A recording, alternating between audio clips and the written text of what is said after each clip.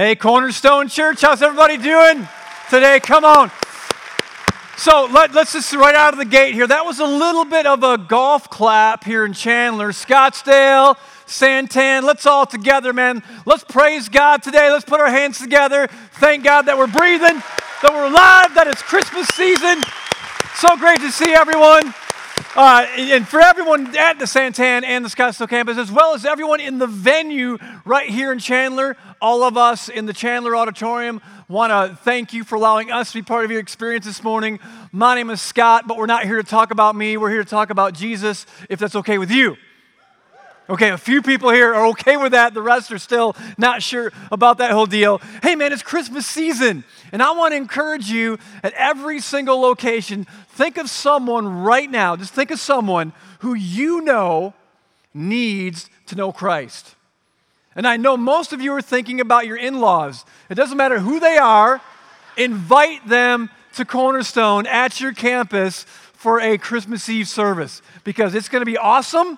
It's going to be fun. You're going to have great music. You're going to have a great experience. Most of all, every single person walking out of every single campus is going to know without any uncertainty who Christ is because Lynn's going to be teaching, and you know that when he talks about Jesus, it's pretty clear who Christ is. So make sure you invite someone to a Christmas Eve service. Today, we're just wrapping up a really short 2-week series called BC AD.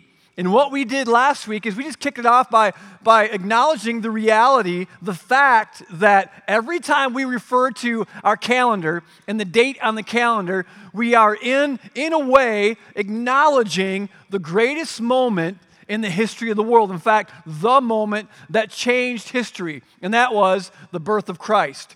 Because our calendar, the one that we use, the unofficial global calendar, the Gregorian calendar, is basically measures every day either before the birth of Christ, BC, or since the birth of Christ, AD. And we're always acknowledging that there was a moment in history where not only our calendar was developed, but that changed everything. But the big question we're asking is, has the birth of Christ changed our life? Has the birth of Christ, the moment that changed history, has it changed our story? And if you weren't here last week, just read this week, read Ephesians chapter 2, because that's where we camped out, and we really unpacked this reality that every one of us has a BC story, or a life before Christ. But not all of us have an AD story, or a story about our life after receiving Christ. In our BC condition, kind of our spiritual condition before giving our life to Him, Scriptures is real clear in Ephesians 2. It says that we're dead in our trespasses and sins, in the way that we live and how we live. But then it goes on to say, but God in His great love, basically in His mercy, He didn't give us what we deserved. And by His grace, He gave us what we didn't deserve, and that was forgiveness. And then it goes on to say in Ephesians how He's lavishing His kindness on us through Christ. And we realize that, man, we all have a BC story, but the step to moving away from that into a life of Christ is the cross. And celebrating who He is and worshiping Him during this season and every day of our life. Today, we're going to wrap it up by my goal is to give every single one of you a gift. Every single one of you in Scottsdale, every single one of you in Santan, everyone in the venue right now, everyone in Chandler, back here in the overflow room. I want to give you a gift, but I have to make a pretty honest confession. As if there's such a thing as a dishonest confession, right? But I want to make a confession. This gift that I want to give each of you, that I hope you receive, it's not new. Actually, it's used. Sorry. It's not even gently used. It's pretty worn. In fact, the cool thing about this gift is the more it's worn, the more it's used, the better it gets. It just keeps on giving. And some of you might be thinking, oh man, I was here last week and Scott told us about what he thought was the greatest gift he ever received as a kid. Is he going to give that away today? That was my Huffy Thunderstar Bicentennial Edition bike. You can see it on the screen. No, I'm not giving that bike away. In fact, I think that's in like bicycle heaven. I don't know what ever happened to that bike, where it went. I can't give you that. Maybe you're thinking, okay, well, maybe he's going to give us another gift that was really cool for him in his childhood. No, I'm not going to give my Sony Walkman to you. I can't do that. How many of you were alive when the Sony Walkman came out? How many of you don't even know what I'm talking about? You're like, what? Walking where? And a girl held up her phone when she raised her hand. That was the beginning of what you're holding on to right there, the Sony Walkman. No, I'm not going to be able to give that to you. And I'm not going to give you what was perhaps the second greatest gift I ever received as a kid on Christmas. That was my Evel Knievel wind-up toy. You are not going to get that. In fact, I couldn't give that to you because I once left it laying in the driveway, and my dad backed over it in our car. And not only did it crush Evel,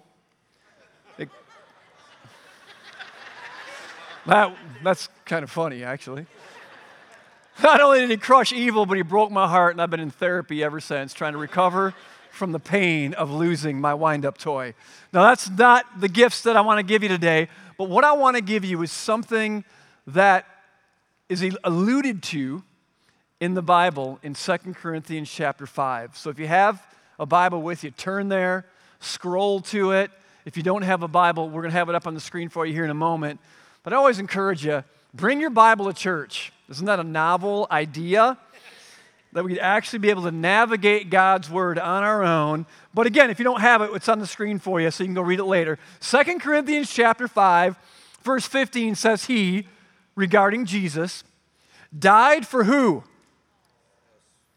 Everyone. So just know, regardless of where you are in your faith or what you believe or don't believe, the fact is Jesus died for you and for me.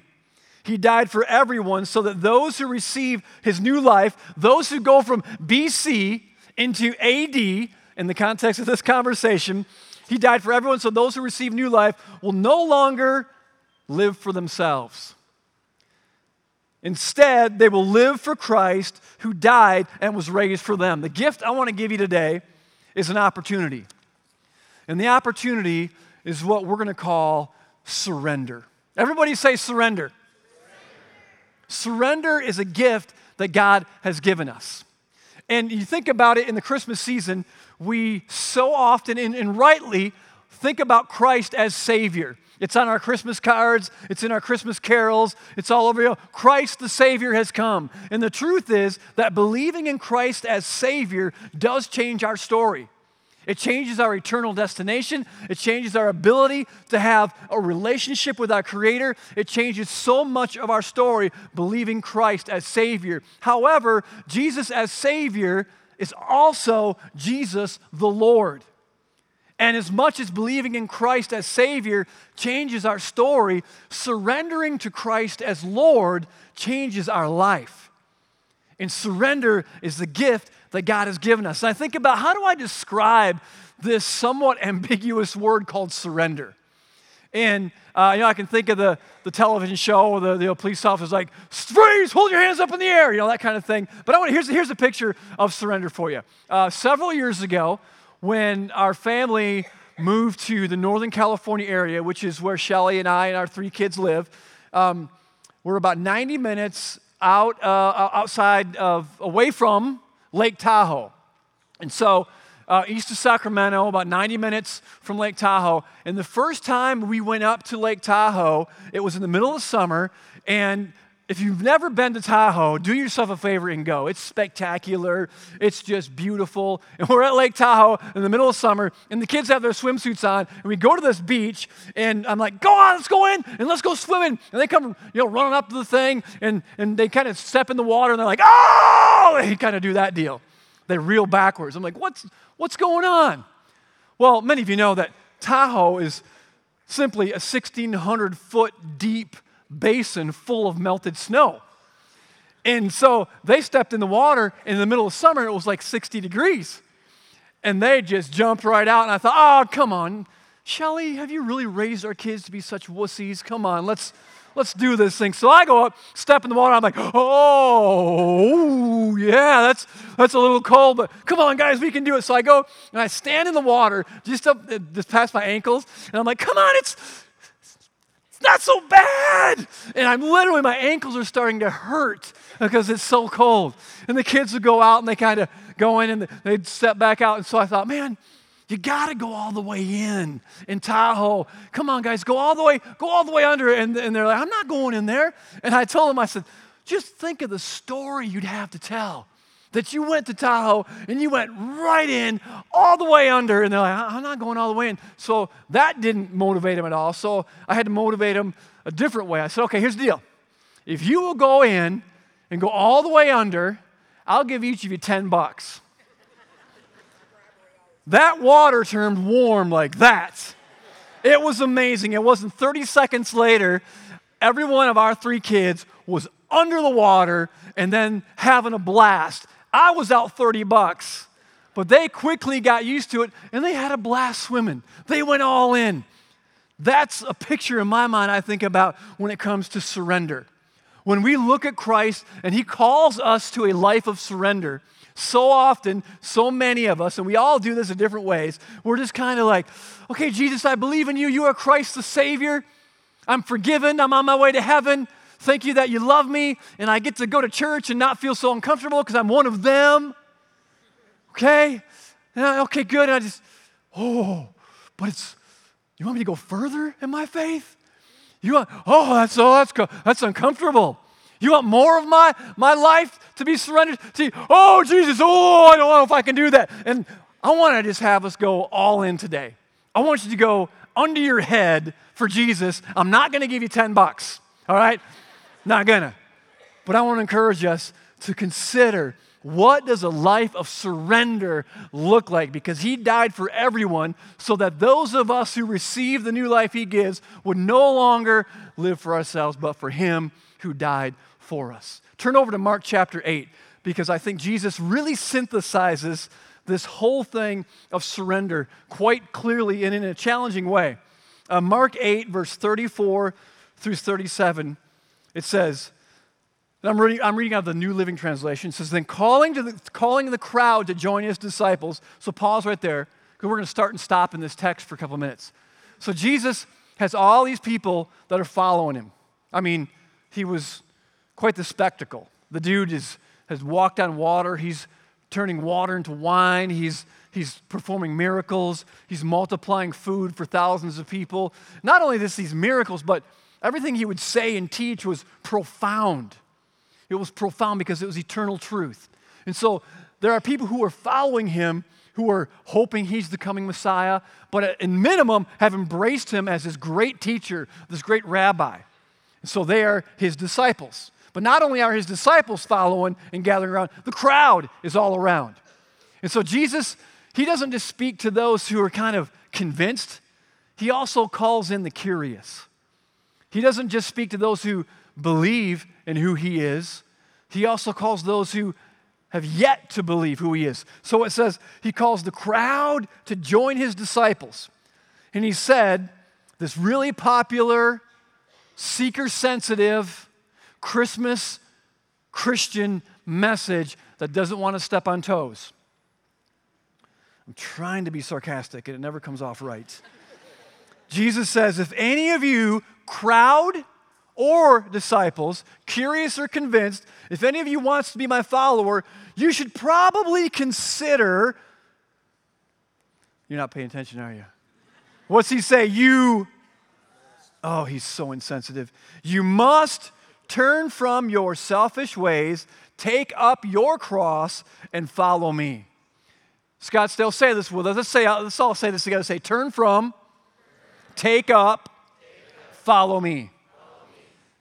Verse 35. And then He says something that's really interesting. If you try, everybody say try. If you try to hang on to your life, you'll lose it. It's as if Jesus is saying this. Okay, I've come to give you new life. But you have to turn from your old life. But if you try to pursue this new life while trying to hang on to the old life, He didn't say if you do hang on to the old life. He says if you try, you can't do it. It's as if He's saying, you know what? If you want this new life I have to give, but you want to hold on to the old life that I'm taking you from, you're not going to have either. But you can try, but it just won't work. And then He goes on. And he says this, but if you give up your life for my sake and for the good news, you will save it.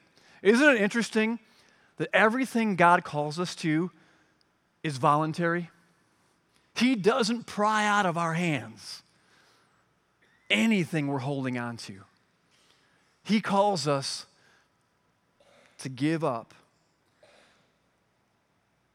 for his sake. If you give up your life for my sake and for the good news, you'll save it. Verse 36, and then it's as if he says, just think logically with me here. Even for those of you who don't believe, think logically. What do you benefit if you gain the whole world but lose your own soul? What do you achieve if you acquire everything in life, but at the end of the day, if God is real and eternity is real and you miss out on that, what do you gain? And then he says, is anything worth more than your soul? I tried to paint a picture of what surrender kind of looks like, going all the way, going under, past our discomfort. But let me give you an attempt at a definition of what I've come up with surrender. I think surrender is holding loosely, sometimes even letting go, to what's temporary, while making a priority of what's eternal. Just holding loosely, maybe letting go of what's temporary, while grabbing on or making a priority of what's eternal. You think, okay, what is that then? What does that, I get the Tahoe picture, going in, freezing my tail off, but enjoying it once I get used to it. I get the little definition, but what in my life does surrender, where does it break down into my life? Here's what I think about it. If you could picture 3 buckets or 3 big containers up here on the stage. And the first container is the surrender of sin. The second container would be the surrender of stuff. And then the last container is the surrender of self. Let me try to explain these for just a moment. The surrender of sin. Before I gave my life to Jesus, I was a happy sinner. I was gifted at it. I was really good at it. And to be quite honest with you, most of the sin that my life was about was really fun until I got busted or somebody got hurt. But it was really fun. I mean, it was a blast. But when I gave my life to Christ, whenever I would dabble in that same sin, it wasn't fun anymore. I felt kind of yuck about it. I felt this conviction that it just wasn't good for me anymore, which is really one of the evidences of that new life Christ gives us, is when we dabble in the sin of the old life, it just feels a little dirty. The lying at the office to get the deal, just something in it like, I don't feel right anymore. The lifestyle that we were living in pleasure, and maybe it was sexual relationship outside of marriage, and it was a blast, and you never even thought anything about it. But now you're like, I just feel, even before I get there, I just feel something wrong in me. That's called conviction, and that's the Spirit of God doing what he does in us. And he calls us to surrender that sin. Some of it's easy. Well, don't murder. Don't punch somebody. But it's the stuff that doesn't hurt people that can kind of be our greatest enemy, because the consequences aren't immediate. But the sin, every sin, regardless if it hurts someone else or we get busted, it always hurts our relationship with God. In fact, King David, who's described in the Bible as a man after God's own heart, had quite a life of sin as well. One time, he's the peeping Tom, and he sees Bathsheba taking a shower or a bath on top of the roof or whatever that looked like, and then he ends up sleeping with her, realizes she's married, so he concocts this plan to have her husband killed. So he commits adultery, kills her husband so that he can marry her, and God convicts him to the core. Here's what David said. You can just read this, or let me read it to you. You can read it later. In Psalm 51, verse 10 and 12, reeling in remorse, filled with conviction because of his sin, David said, create in me a clean heart, O God. You see that sense of, I feel just dirty about this. Renew a loyal spirit within me. Do not banish me from your presence. Don't take your Holy Spirit from me. Restore to me the joy of your salvation. You see, when we don't surrender our sin, we don't experience the joy that comes from following Christ because we're conflicted and convicted. He says, restore to me the joy of your salvation and make me willing to obey you. It's just that surrendering of our sin. God wants us to be close with him, to be tight with him, and sin just gets in the way. And then there's the surrendering of our stuff. Psalm 24, verse 1 says that the earth is the Lord's and everything in it. It's all his. And I'm not going to spend much time on this. I know Lynn has taught some of this in a previous series called The Test. But why is it? You ever wonder why Jesus and the totality of Scripture addresses possessions and money? I think one of the reasons is because it's the great rivalry of the heart. Growing up in Michigan, I'm a Michigan State Spartan fan. However, the great rivalry is U of M and Ohio State. And thank goodness it's been rekindled. It's a great rivalry. Maybe there's other rivalries like Alabama, Auburn, Florida, Florida State. Maybe ASU and U of A, whatever. The great rivalries, we have it inside of us, and it's the rivalry of the heart. And I think Jesus continually points it out, and he's basically saying, stuff isn't bad. I'm going to sound cliche here. But when it has you, it's bad. Because it gets in our way of him, and he wants us to surrender our stuff, at least just hold it loosely, because it's temporary. So we have the surrender of sin and the surrender of stuff, and then here's the biggie, the surrender of self. The challenge with surrender of self is that we can do a pretty good job at surrendering our sin, and even a pretty good job at surrendering our stuff and being generous. And we can look like, and they're all good, we can look to those around us like really good Christians. But the dark side is we haven't surrendered ourselves. And this is often the more difficult place that God calls us to. The surrendering of ourselves and the way that he shapes our character to be honest and God-honoring. He shapes our integrity and even our identity in who we are. And basically, when we begin to surrender ourselves to him, we stop trying to be God in our life and we bow to the God of our life. We stop trying to please others and prove our worth to those around us, and we rest in the fact that we can live because of who God says we are and not trying to please everyone else in the world.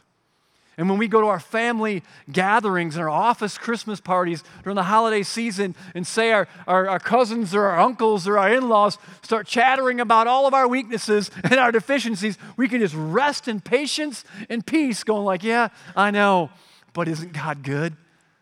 Because I'm living from who he says I am, not who you say I am. I am imperfect, but I'm going to surrender myself to him. I don't have to prove who I am.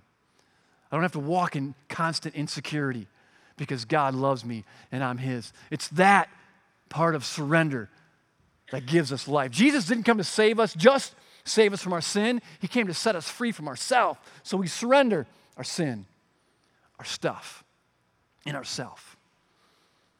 Let me read Mark 8, one verse real quick. It says this. Again, it says, if any of you wants to be my follower, you must turn from your selfish ways, take up your cross, and follow me.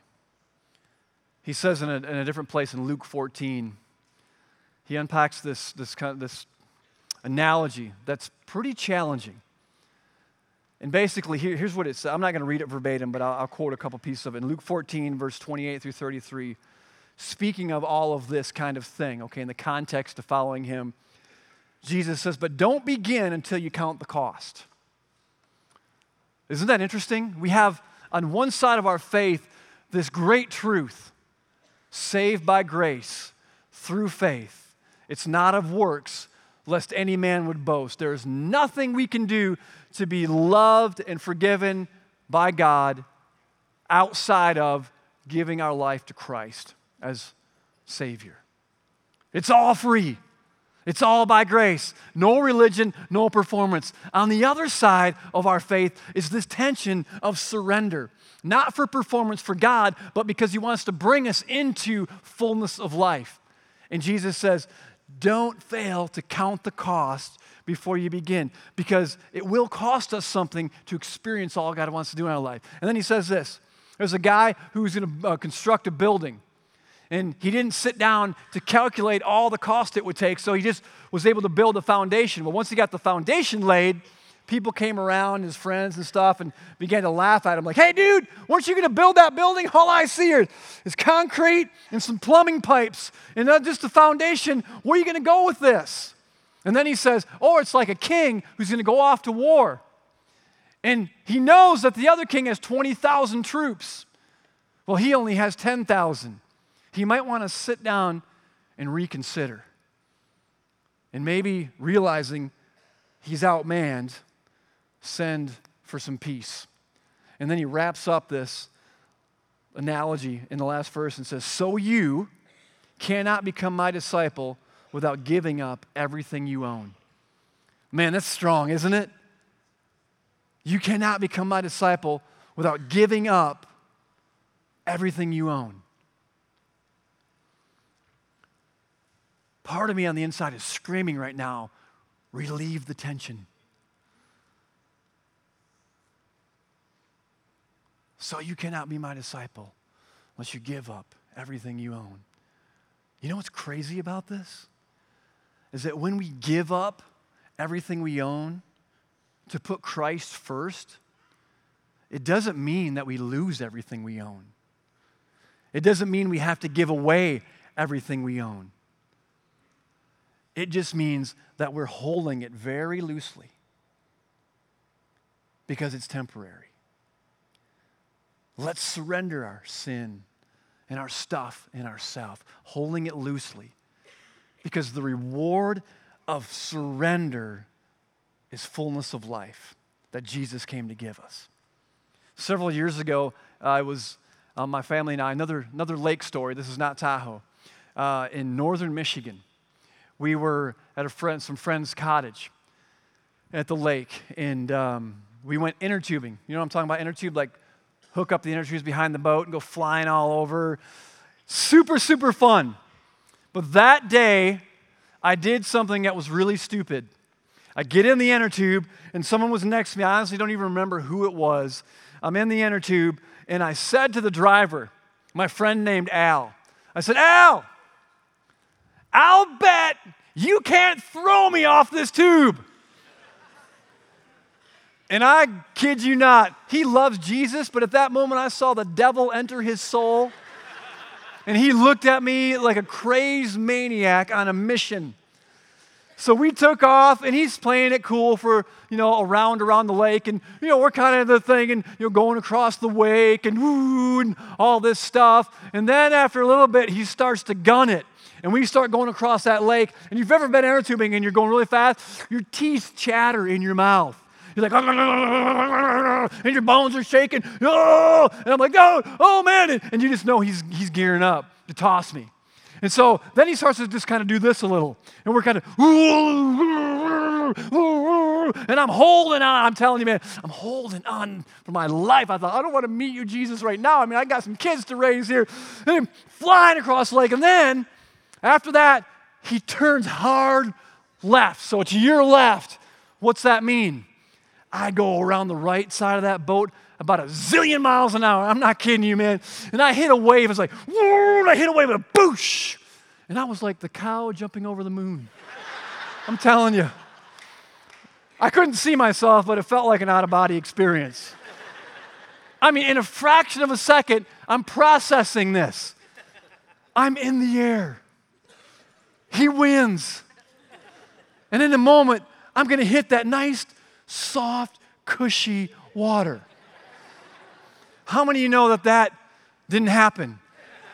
I hit that water, and it felt like a slab of concrete, man. Bam! And I skipped like a little pebble across the water. And right when I hit the water, to feel that, it was like, bam, I heard this crack. And it was right back in the back of my neck. And I felt like a surge of electricity just woof, right through to the bottom of my feet, literally. And I come to rest in the water. In that moment, I'd never honestly been thankful for a life preserver. But it was in that moment, I'm laying there and on my back, and I can't even move. And I thought, if I didn't have a life jacket on right now, I would sink. And so, the boat eventually starts turning around to come back and get me. I'm laying there, I'm like, okay, this really hurts really bad. Did I break something? And I start to move a little bit. So obviously I didn't break anything. And as the boat's coming toward me, I kind of flip over, and I couldn't swim very much. I started to do the doggy paddle. Like, hey, just kind of pretending, because he threw me off. I didn't want him to know that he won this deal. So I'm like, hey, I'm dying on the inside. This is awesome, And I climb up on the boat, and I'm sitting in the back of that boat in this little landing thing, and I have two thoughts. One, don't ever mock the one who controls your fate. I thought, lesson learned. But the bigger one for our conversation was I told myself, I should have let go sooner. I should have just let go. And I can guarantee, if you're anything like me, there's a whole bunch of us sitting here right now in Scottsdale and Santan and in the venue and right here in Chandler, and you got white knuckles. You believe in Christ. He's your Savior. But you've yet to surrender to Him as your Lord. And Jesus said we can try to hold on to Him, and we can try to hold on to the old life, and we can try, but it just doesn't work. I want to challenge you and encourage you today. Let go. Hold it loosely. For some of us, that bucket of sin is our issue. You know who you are because God's at work. He's speaking to you right now. Not condemning you, just encouraging you. Repent, turn away from it, and let me empower you to go in a new direction. For others of us, it's the stuff. It's the holding on to our stuff. Believing that if we hold on to 100%, we're going to be okay, and we can't trust God with living off 90% or 80% or 50% or whatever that is. We're holding on. And God's just saying, man, I want you to experience the joy that comes from letting go. For probably all of us, there's something about our self that we haven't surrendered. And this is the part that always agitates us, always frustrates us. Let it go. Let God create your identity. Let Him be the God of your life, in my life, and let go from trying to control everything, trying to always win, trying to manipulate our scenarios. Trust Him. Trust Him. Stop trying to prove who you are and who I am to those around us. They already see our weaknesses. Let it go.